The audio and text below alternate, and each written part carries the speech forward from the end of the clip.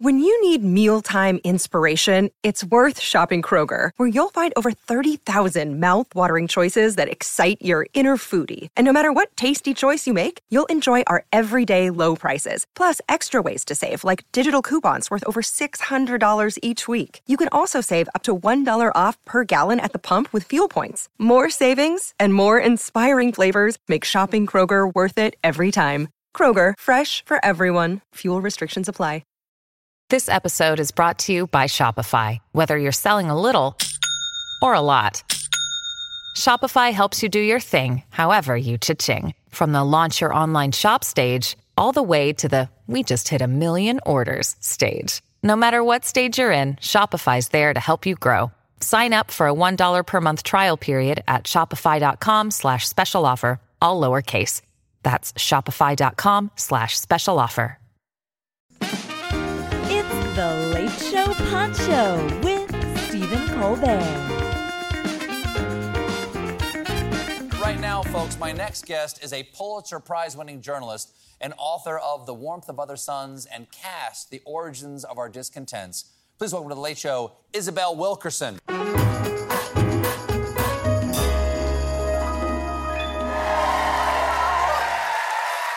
lovely to have you on. Thank you for having me. As I said, the new book is Caste, The Origin of Our Discontents. It came out 2 years ago, but it's now out in paperback. The New York Times Review called it the keynote nonfiction book of the American century thus far. For those who don't know, explain the concept of caste and how you perceive that within our own cultural context. Well, first of all, caste is essentially an arbitrary, artificial, graded ranking of human value in a society. Any society, and we often think of that word applied to India, you know, the most recognizable caste system in the world. And yet it turned out that our founding fathers actually replicated or created a parallel kind of hierarchy. But what they did was you could use any number of metrics to create a caste system. You could use religion, you could use ethnicity, you could use immigrant status, language, all of that.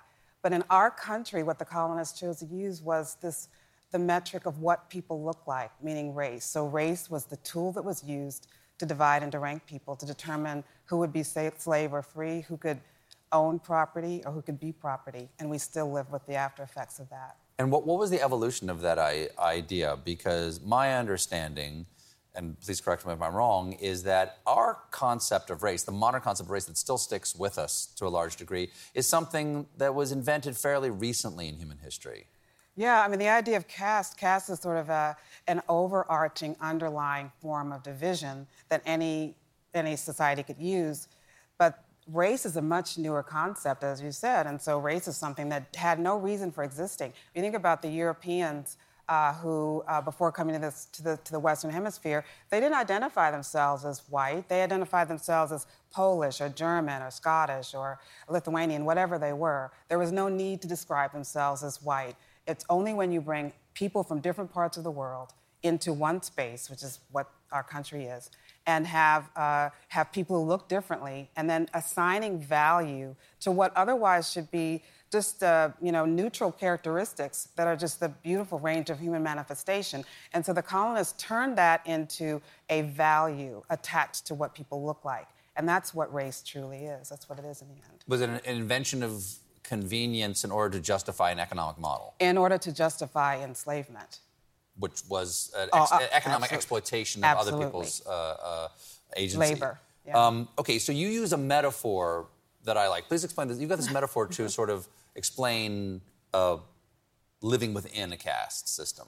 Yeah. Well, one metaphor that I love so much is the metaphor of this old house. I see myself as the building inspector of this old house we call America. And if anyone has an old house, they know that the work is never done in an old house. You never get a new hot water heater and say, phew, I'll never have to think about that again.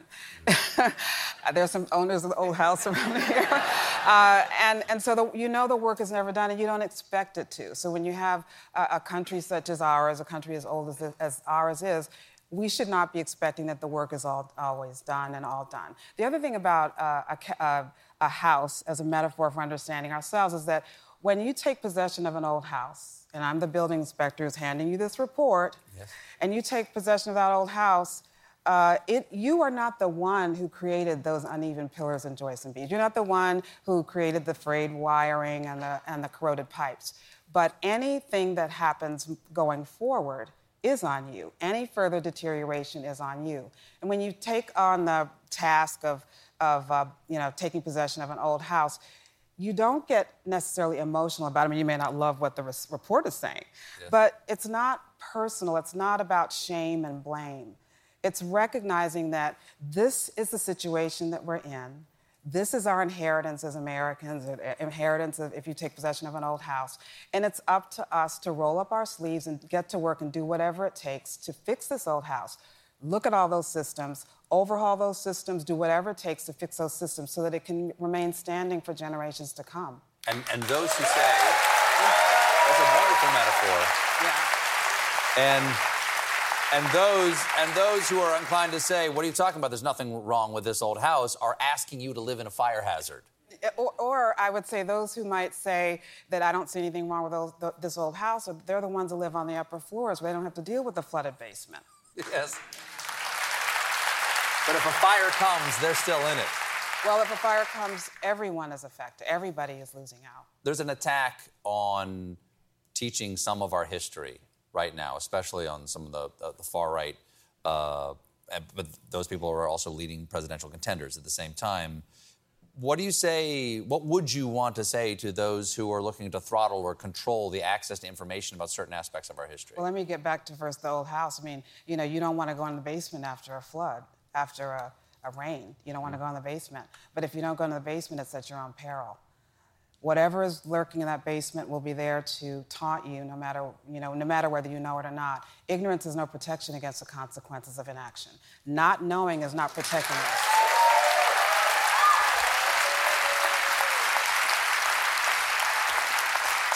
You made it sound really scary when you said lurking down in the basement. Is it a clown with a red balloon? Because that's what it sounds like. You have said that the murder of Tyree Nichols reminds us that caste is not really, in fact, about black or white. What do you mean by that? Yeah, well, we're accustomed to the polarity of black versus white in our country. So this is solely a racial conversation. We're accustomed to seeing it when the people involved look a certain way at the extremes of the polar configurations in our country. But what the Tyree Nichols case shows us so tragically is that you do not have to be in the dominant group, the dominant caste, in order to do its bidding. That we all have been exposed to and programmed to recognize what the hierarchy is, whose lives are valued and whose lives are so devalued that anyone in any group, including one's own, can attack you. And that's what happened to him. And so that to maintain a caste system of the hierarchies of where everyone's positioned and to maintain the social order that we are so accustomed to, that's a 400-year-old social order, there are sentinels at every rung. And in that case, that's what they were doing. They were enforcers of the caste system.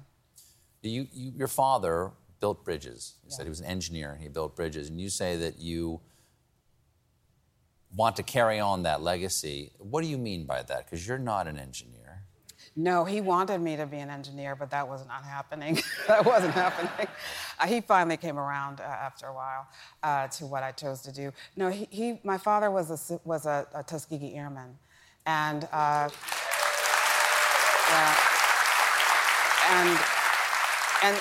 and these were among the finest pilots our country has ever produced. And yet, when the war ended and they went out, looking to pursue that which they had loved and had so proven themselves to be capable of, it turned out that they were prohibited from being able to work as pilots, speaking of restrictions and caste. And so they were not able to get jobs. No one would hire them as pilots. And so they had to go out and remake themselves. And some of my father's friends, they went off and they became dentists, some went into law, and my father went back to school for another degree in civil engineering. So he became literally the builder of bridges. And so I am the daughter of a builder of bridges, and I take that on as my legacy in everything that I do to connect otherwise disparate things and to show that which we have in common that we might not otherwise be seeing. Well, Isabel, thank you so much for being here. It was lovely to talk to you. Thank you for listening to The Late Show Pod Show with Stephen Colbert. Just one more thing. If you want to see more of me, come to The Late Show YouTube channel for more clips and exclusives. CBS Sunday, after The Equalizer. You collect rewards, right? This is how I make my living. It's the season finale. Everyone's looking for something. Of Tracker. You strong swimmer? So-so. So-so's okay. Justin Hartley stars. How you survive, you make quick, smart decisions, and you never let panic take the wheel. Sounds cool. It is cool, actually. Very cool. Tracker, CBS season finale Sunday after The Equalizer on CBS and streaming on Paramount+.